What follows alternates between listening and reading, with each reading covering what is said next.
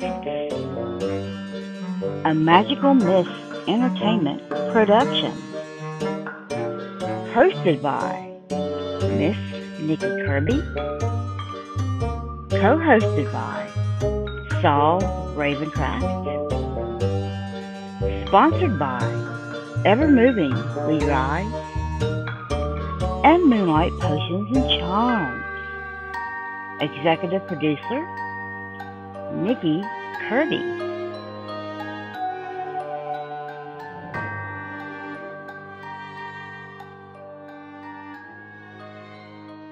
Welcome to Witch Chat Chats. Come on in and sit for a spell. We're sponsored by Ever Moving We Rise, Moonlight Potions and Charms, and Saul Ravencraft, Wizard for Hire. I am your amazing goddess host, Miss Nikki Kirby, and our fabulous co-host. Now, what's his name? He's a chaos magician. He's also a technical guru. His name is Saul Ravencraft. How you doing, Saul? A technical guru. That means I bend technology into unusual shapes. Hold that pose while we record. Well, and it feels that way sometimes. There's all kinds of picky little things. The show last time, there was something weird with the audio that I had to deal with, and there was some overlap going between your soundtrack and mine. And I had to go and isolate your audio for each and every bit of it. Today we're fine. I've got that fixed today. You just never know the kinds of things that you're going to have to deal with. And there's always a way to make it work. There's always a way. But you have to be flexible. It also helps to know the old ways. Just like in magic, knowing the old ways. I've been involved in technology for a long time. And so I know the ways things were done before TikTok. I know the ways things were done before, the iPhone, all of that. Yeah. And every once in a while, there's a problem that is solved by reaching back to that earlier knowledge and going, okay, well, this is a little weird, but we can do it this way and make it work. I think that, you and I have talked in the past about how your entry into the world of magic and manifestation, because you didn't have the same access, you didn't have the same opportunity as some people did, that it gave you some extra foundations there. What do you think about that? Well, it did. It's just like we didn't have the internet. That was coming up when I was just getting into college and into high school back then. And it was only for schools. That was it. That was what the internet was for. It wasn't Facebook did not exist. Whoa. Facebook didn't exist. How crazy is that? What did you what did you do? Write people letters? Oh my God, yes.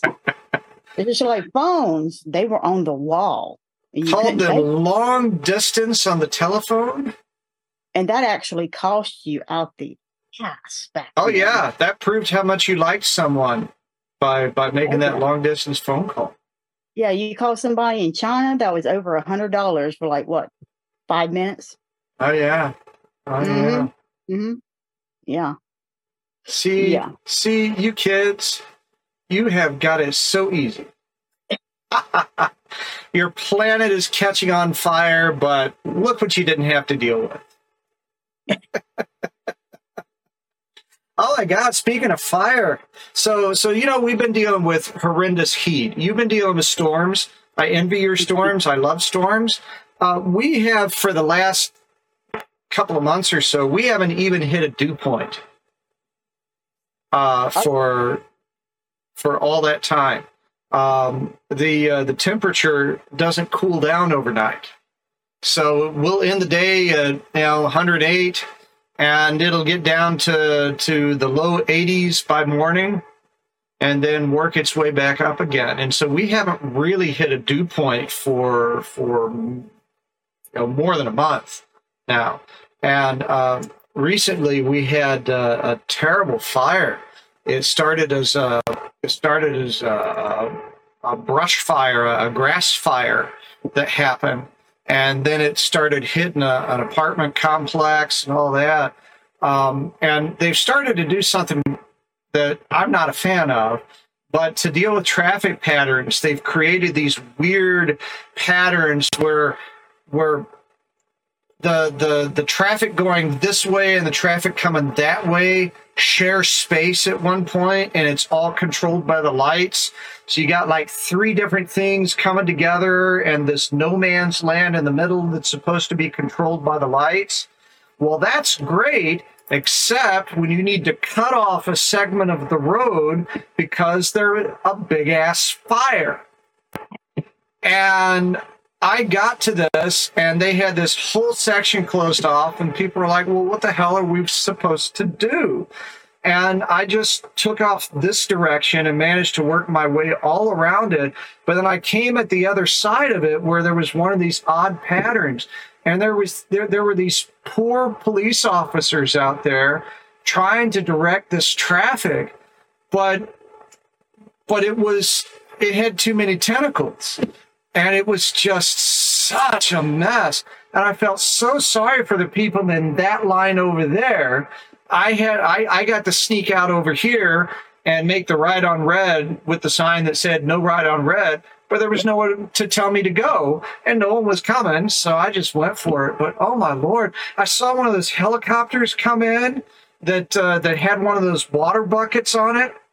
I wasn't sure what I was looking at first. It almost looked like there was a guy there, and I'm like, God, are they picking people up or what? But this helicopter just went zoom right into the smoke, which was just billowing up, and it was terrible. And this fire just really, really quickly got out of hand because everything's ready to burn. So my goodness gracious, that was, I was not, the effect to me was negligible. Right? It took me an extra half hour to get to the Bush's chicken. Right? That was the big impact for me. And I just listened to Stephen Fry along the way.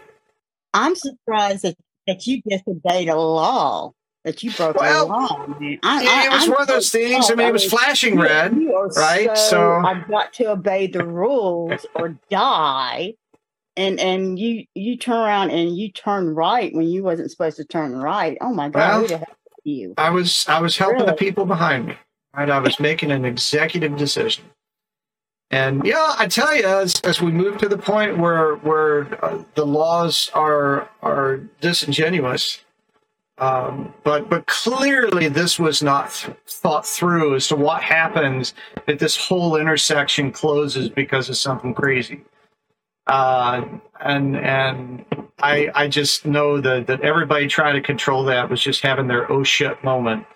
So there's going to be a meeting about this somewhere, I'm sure. Well, I think sit down and plan this out with Barbie dolls and Tonka trucks. Okay, so I think we need to bring in our guest and have his opinion on this. Well, let me introduce our guest. This is going to be a lot of fun today. Well, what can I say? A founding member and former high priest of the Keepers of the Holly Chalice. That's holly, not holy. Although it's probably holy in its own way. It is the Holly Chalice. We're going to get him to tell us a little bit about what that means. Our guest host is a visionary leading the way with his teachings in a variety of topics, including astrology, psychic development, ancestry work, and more. He is an author with numerous publications, including a practical guide to psychic development and the new Llewellyn series, the Witch's Sun Sign series.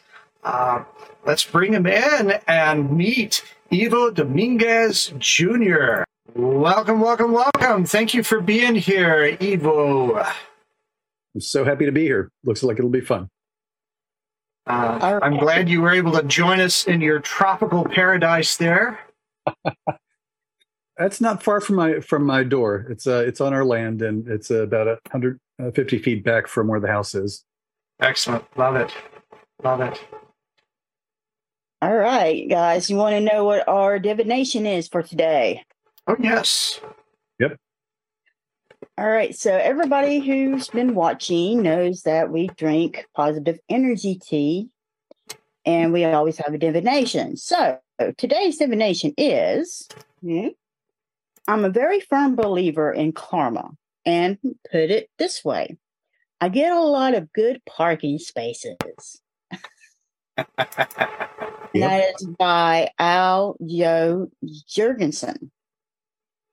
Awesome. So, my wise counsel here. Mm-hmm. So, how do you believe that should apply to your lives? Well, I think your karma ran over my dogma. A popular bumper sticker years ago. No, I mean, I do believe in cause and effect, and that what we do does come back to us in one way or another.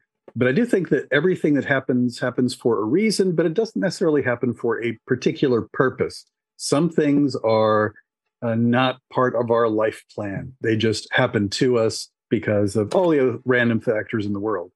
However, you can tell if somebody is making good errors, because when something does happen that's bad, then it's actually a growthful experience rather than creating emotional scar tissue. So, and also the word karma is overused, but there's lots and lots of other words we need to create to fill the gaps. Well, and I think also that karma is a way that some people use to avoid owning their shit. Yes. One of the things that I've become enlightened to pursuing this lifestyle is that everything you do has consequences, but that does not absolve you from taking actions. That does not mean that you don't sometimes have to do something and take the consequences. And sometimes you have to do something that's righteous. Sometimes you have to draw your sword. Sometimes you have to step in front of somebody. And some people use karma as a metaphysical way of going, not in the face, not in the face.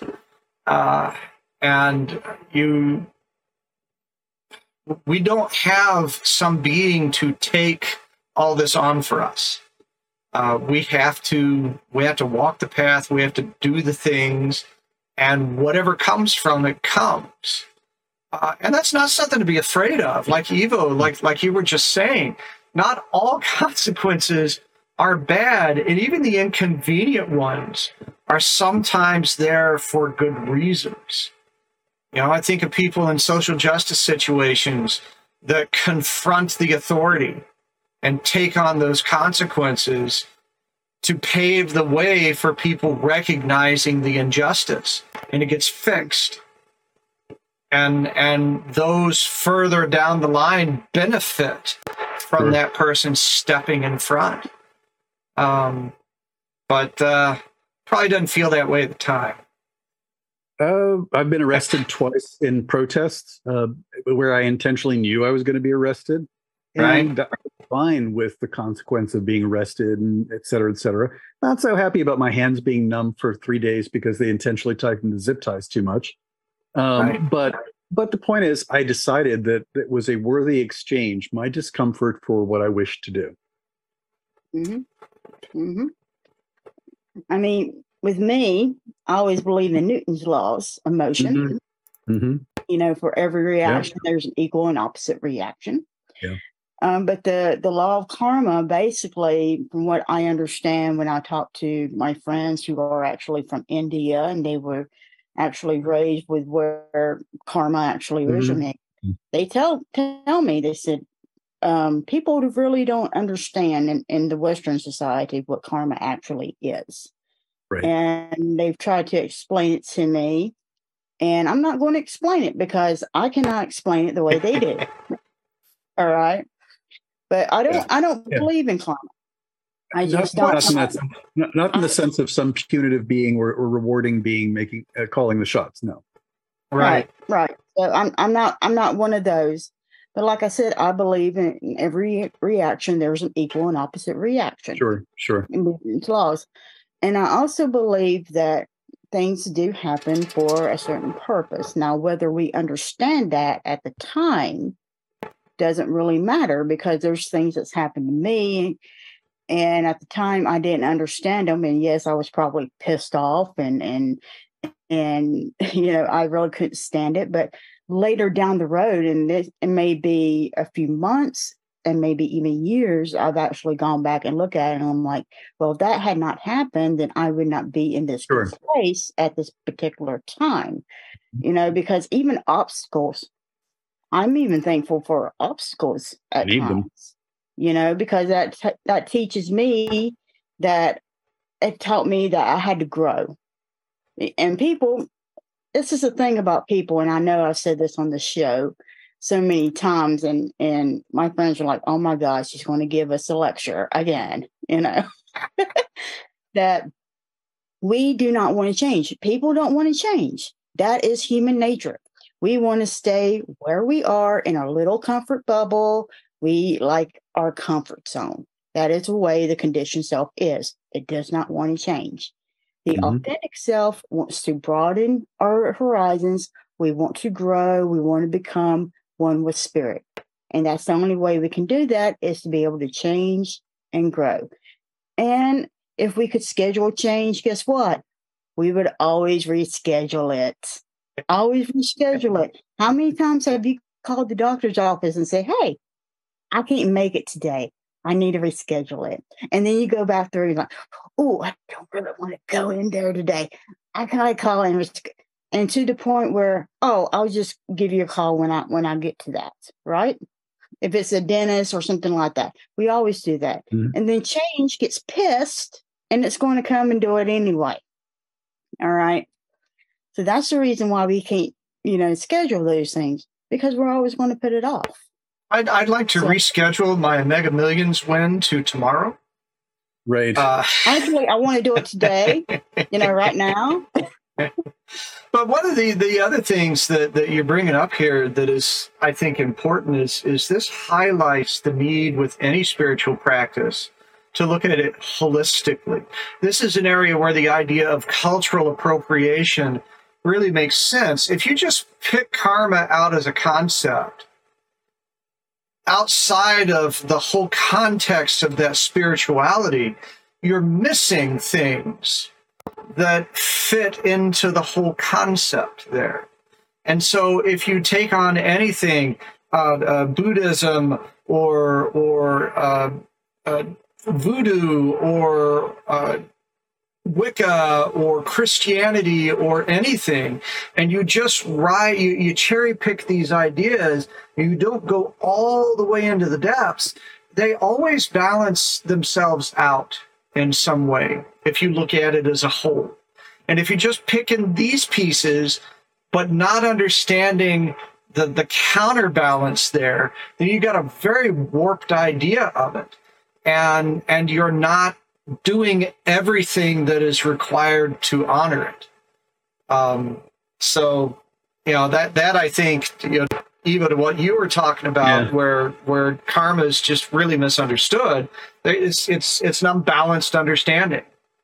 I'm going to jump back to Nikki's mentioning of Newton's laws for a moment, because like in Norse, a lot of Norse paths, there's the concept of weird and orlok, which is individual fate or destiny versus collective or familial or cultural fate or destiny. And let's pretend for a moment, when you were a kid, did you have a little red wagon that you could pull with one of those long handles on it? Probably if you're of a certain age. Now, imagine that wagon is the path that you want to take in life, and you're pulling away in the direction you think you want to go in. Now, mind you just mentioned that we don't always make the best direction choices because we're avoiding certain things.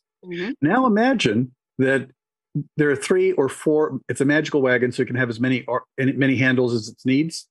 Now imagine that there's like the 5 or 6 or 7 people that are closest to your life and have the most impact on you, and they are each pulling on that wagon in a slightly different direction than yours. And then you begin to add like an infinite number of handles as you include wave upon wave of the whole society and world that you're in. So where that little red wagon ends up is the vector addition, the summation of the momentum and the pull of each of those people, which means it ends up where it's going to end up. And it may or may not be in the direction that you as an individual intended. This is the thing I'm going to say. Now, why am I saying this one? How about this? I don't believe that any of the systems of purpose or meaning work until everybody on planet Earth is, or at least 90%, are awake at the wheel. Most people are partially asleep at the wheel when they're moving through their life, which means that they make choices that were not driven by their choices to be born into that particular life or their spiritual guidance or anything. So they fall asleep and they go through the intersection and hit somebody. So I think that one of the reasons why it's important to try to bring everybody out in the planet to grow as much as they can is that to the degree that more people wake up and do follow their true will and their purposes, then more things happen by synchronicity rather than random noise. Right. Because people really need to do their shadow work. It helps. Mm-hmm. So that way they can discover what their true purpose is, because it's like I was telling people, a lot of times, like, for example, their spirituality, just because you grew up in it doesn't mean that spirituality is for you. I was raised Catholic. It didn't stick. Really? Yeah. I wouldn't have noticed. It was kind of inevitable since I was born in Cuba. And with that, we're going to take a short break to listen to our amazing, wonderful sponsors. And we'll be right back with Witch Hat Chats. Anybody can tell you what is on a tarot or oracle card. What matters is seeing beyond what others may not be able to see and help the client to uncover what lies in the mist. What do readings from Moonlight Potions and Charms do? Wednesday, I did this ancestor reading, and it was an amazing reading. And it was a detailed reading. And I remember talking to this customer's ancestors, and it was so delightful. And he wanted some questions to be answered about the magic in his family because he didn't know. And his family was mostly like most of our families are. You know how everything is like hush hush when it comes to the magic in his family. And he wanted to know, who can he actually talk to about the history of the magic in his family? And I was able to give him specifically who he can go to talk to about that. What particular deity he can actually go to be able to help him with this. And it was just an amazing reading, and talking to his ancestors, they were such a delight, and they told me so much about this customer. It was just an absolutely wonderful reading for him, and I was just so happy to be able to give him this wonderful reading.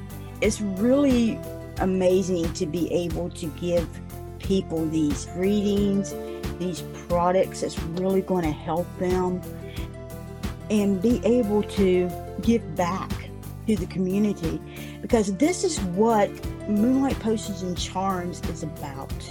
We want to help you to embrace the power of your own magic.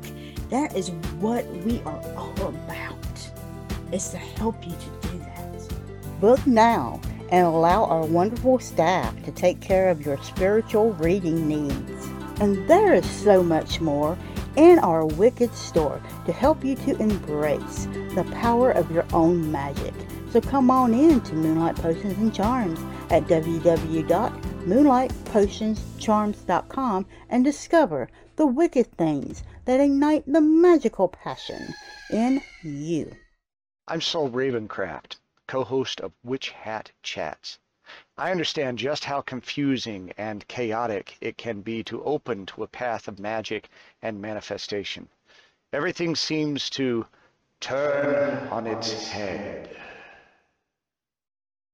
I want to be an ally as you find the way upon your path.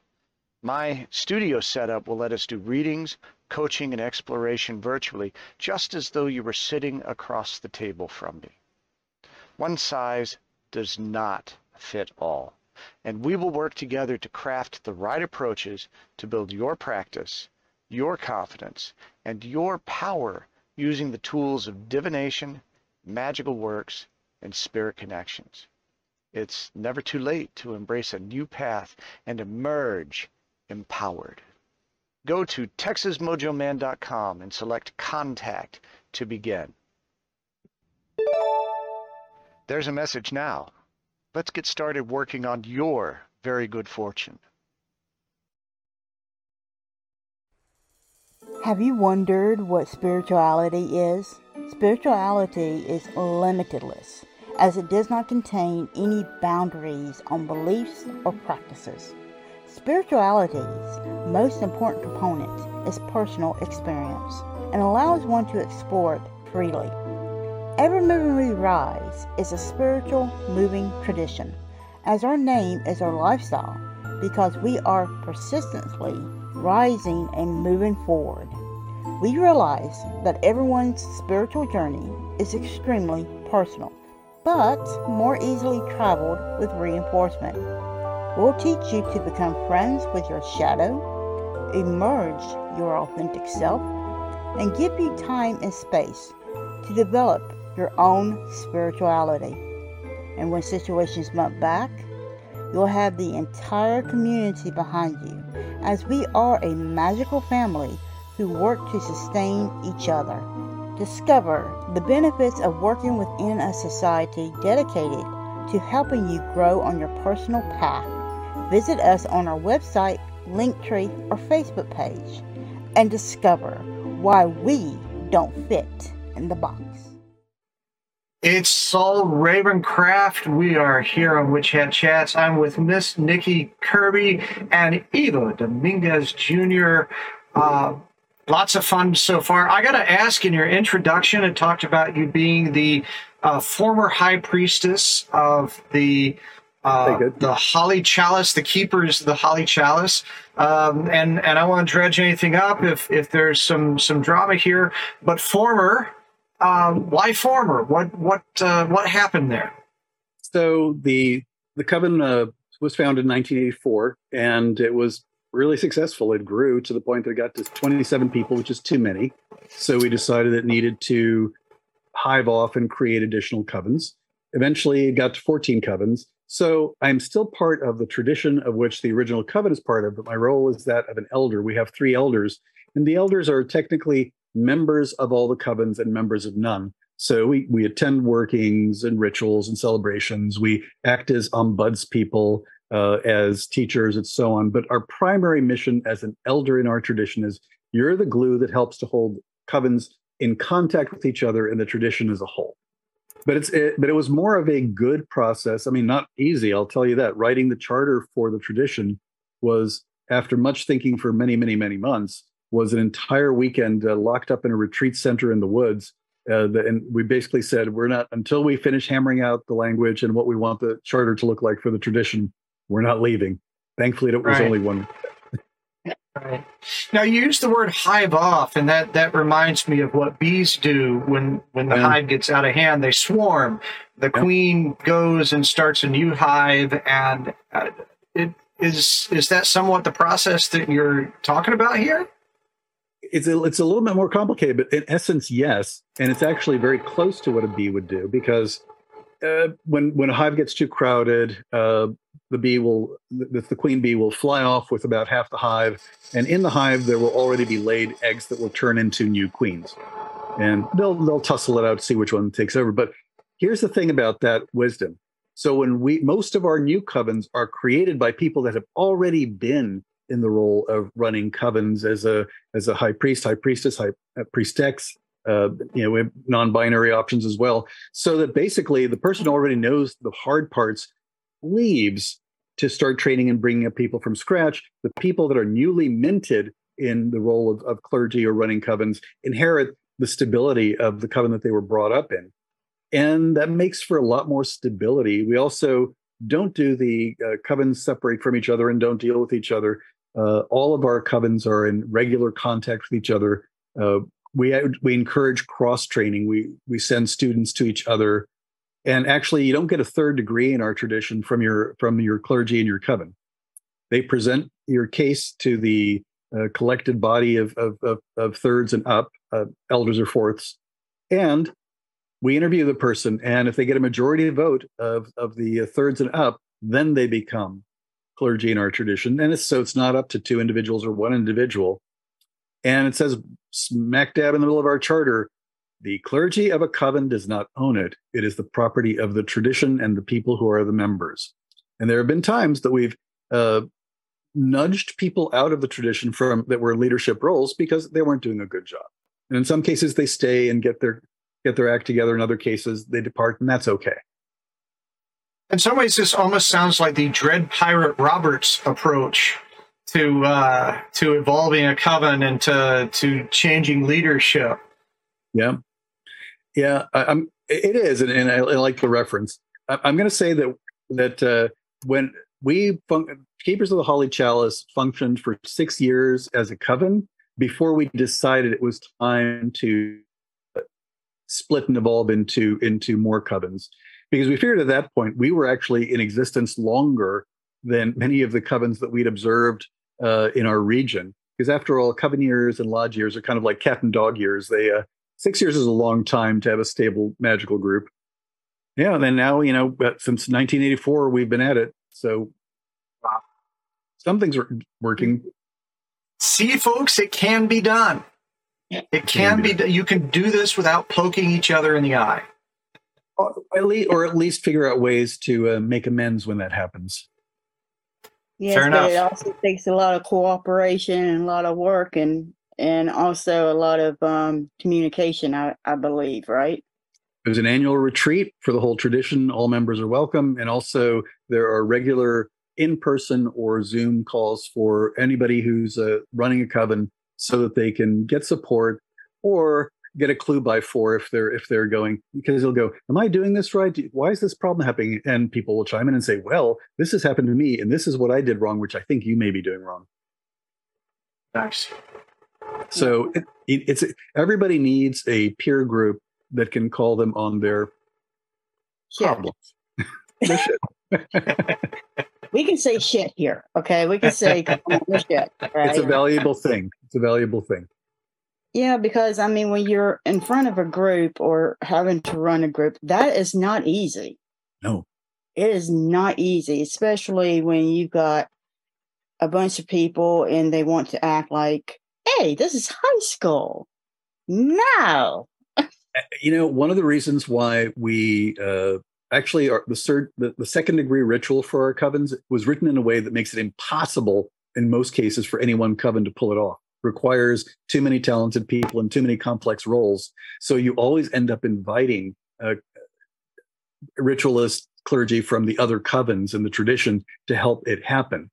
And one of the things was a lot of covens or small magical groups, it's not just covens, suffer from the nuclear family danger. When it's just, tight little group of people, things can get off the rails really fast. So we have an extended family model where you have plenty of people. You've been to the other covens' rituals. You've been to their workshops. Some of them have been to yours. So you have a sense of what's normal and what's reasonable. And you have another group of people you can say, hey, what do you think about this? Do you think I should complain about this? Am I just being wanting everything easy? And sometimes it's, no, you need to talk to the elders about it. And other times it's like, no, you need to buckle down because any true magical growth and change is going to be unpleasant and painful and hard at times. There's no way around that. Right. But if other people are telling you what's normal pain and what's not normal pain, that helps. Sure.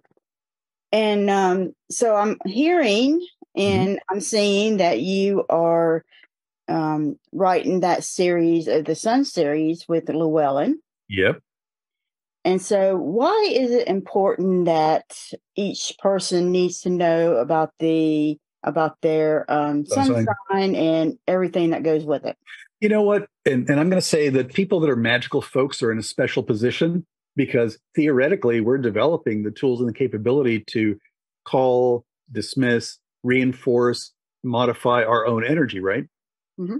But this gives you a different language for how to look at your energy. In astrology and in magic, the sun is your divine spark. It's the core of it's where you come from. It's the source within.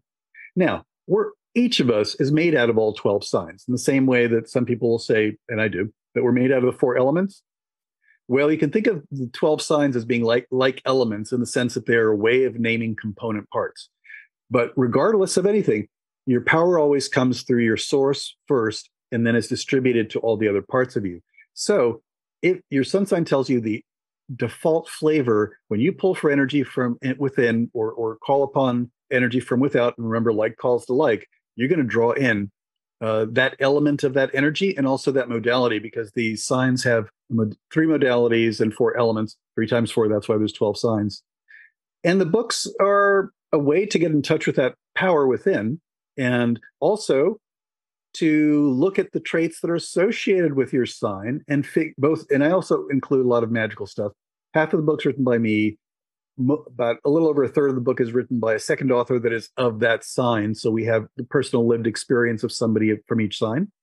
And then the short pieces are from people of that sign. So it's that you can get us to like, okay, and you go through the qualities and you go, and which of these am I choosing to express? Which of these am I holding back? I have every single, I'm a Sag. I have every single Sag trait in me. They're not all explicit and manifest. And part of that is my experience in life and my upbringing. But the point is, the more you know about that, the more you have a chance to control it or use it in a good way. And each book also talks about what your moon sign does and your rising. And honestly, we had to kind of like narrow it down, because otherwise each book would turn into its own little encyclopedia. And it's enough to crank out 12 within a reasonable time frame. I hope that answered it.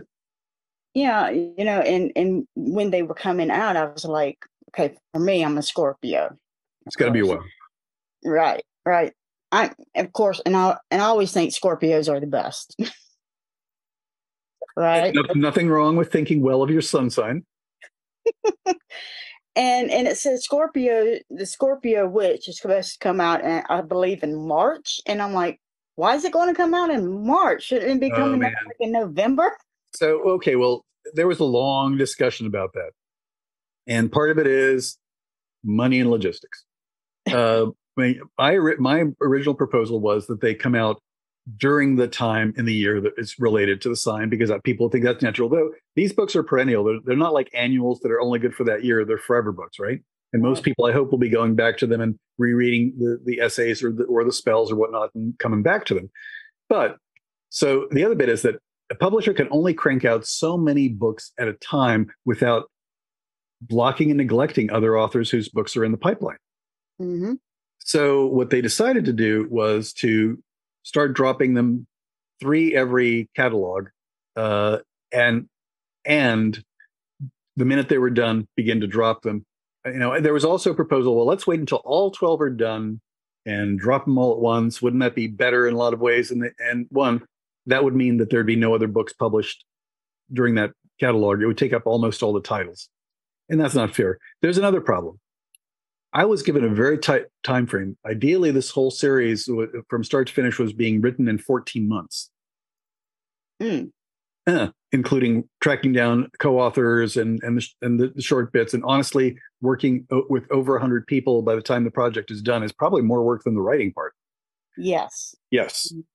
But the reason is that, I love technology, but if the word had gotten out that there was this series in process, we'd have been beat to the punch by 12 books cranked out by an AI and lightly edited by a human being. And honestly, there are a lot of books that I'm not at liberty. I actually signed a non-disclosure agreement, but I'm not at liberty to say, but there are books that were planned by mainstream full-fledged publishers like Weiser and Llewellyn, who were, when it was heard that somebody was researching or interviewing people about something, boom, instantly, like 2 months later, there are books about that for sale on Amazon written by, not humans. Right. So it was kind of like a dicey thing. And I understand the frustration, because And that's the story of why. I will say though that the series proved itself in a funny way. When I was sending out letters and getting people to respond and write their pieces, the Aries people were lickety split getting back to me. Gemini people asked 3,000 million questions. They were like all true to form. The Cancer people, some of them that I really wanted, wouldn't do it because I don't want to disclose that much about myself, yada yada. So it was interesting the way that people. It was almost like an unplanned experiment, in that the way the process for the books was indicating that, oh, there is some connection to how they function in day-to-day life because of their sun sign. Love that. And I love, I know most of the people that have written for it, not all, but most of them. Yeah, it's just like I always say that Scorpios, they always get the worst. Oh, I would say there are a couple of signs that get bad rap, and Scorpio is certainly one of them. And I have a Scorpio moon, so I feel you. But I will say that astrology should be used as a tool for developing who you are and getting more tools so that you can work your magic and work your life. And I am not happy when I see astrology being used as an infinite source for rationalizing every bad thing or every poor choice, or I can't do that, I'm blah blah blah, or that makes my poor little Piscean heart hurt too bad, or whatever it may be. That's not what it's for. That's not what it's for. Right. And to me, the value of connecting with your astrology is it helps you see where your strengths are, where your challenges are, and you can reroute some of your challenges through your strengths. You absolutely can. You absolutely can. Or you can intend, as a witch or magical practitioner or spiritual person of some sort, you can intentionally call upon and summon the energies that you would like to emphasize, and also put a kibosh on the ones that you don't.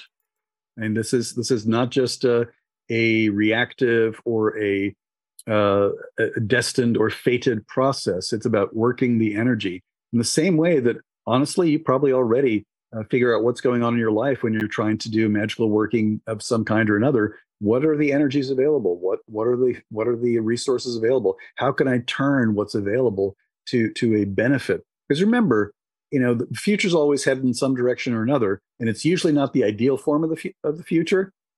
Otherwise, we wouldn't bother with divination. It's so you can get a warning and figure out how to. I'm going to use a sailing metaphor. It's like you can figure out how to tack the sails back and forth. So regardless of which way the wind is going, you can still end up where you want to be. Well, and I liked what you said about people thinking of it as fated, FATED, and we can transform that imposition into fated, FETED. Where we celebrate these things. Celebrated. Absolutely. Yeah. Absolutely. I'm also telling people that if they get into it and want to know more about astrology, it'll be a good set of books to learn about each of the signs. I know people that are buying the book that it's also their child or their partner's sign so they can understand them better. Collect the whole set?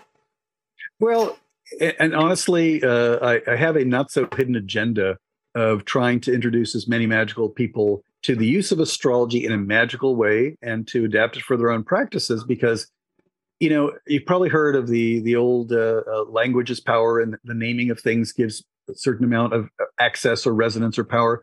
Well, when you call upon the elements, you have a sense of what those are. Mm-hmm. When you reach the place where the 12 signs are just as vivid and crisp as an element or another quality, then you can summon and call and engage with that power in a direct way. And to my way of thinking, I'm a little bit of an animist among other things, that the 12 signs are also 12 big honking spirits that are as old as humanity, or actually older, because I think they predate us. And there's something that is a reservoir of information and wisdom and folly. The 12 signs are the faces of human wisdom and human folly. Yeah, the one thing about astrology that was the reason why I only know like basics is because of math. And even though I'm very good at math, I just don't like to use it. I understand.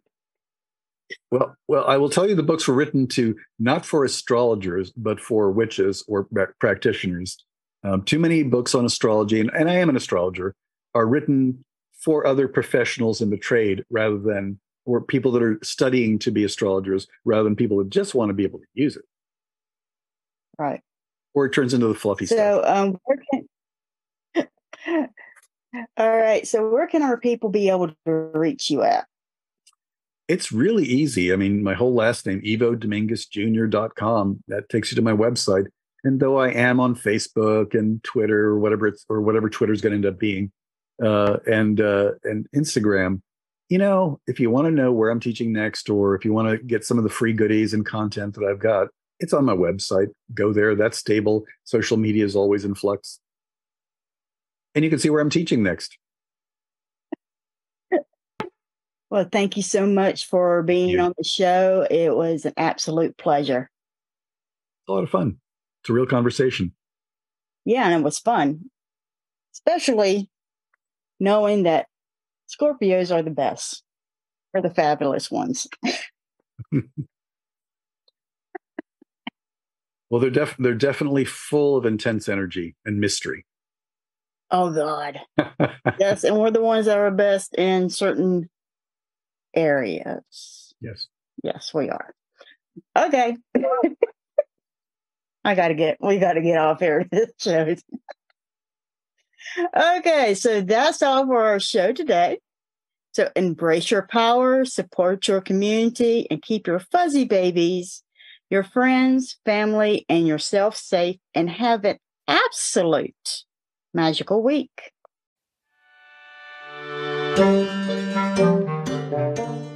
You have been listening to Witch Hat Chats. Host, Miss Nikki Kirby. Co-host, Saul Ravencraft. Guest host, Ivo Dominguez Jr. Executive producer, Nikki Kirby. Producer, Saul Ravencraft. Video editors, Magical Myth Entertainment. Myth Made Productions. Witch Hat Chats theme song, The Middle Witch by Serena Giannini. Magical Myth Entertainment. Myth Made Productions. Sponsored by Ever Moving We Ride. Moonlight Potions and Charms. Texas Mojo Man. Copyrighted 2020 through 2022 by Nikki Kirby and Witch Hat Chats. Trademark. All rights reserved. All material of Witch Hat Chats is a trademark of Nikki Kirby and Magical Myth Entertainment. This podcast is for information only and is not an offering of sale of any securities of Witch Hat Chats trademark or its projects or its affiliates.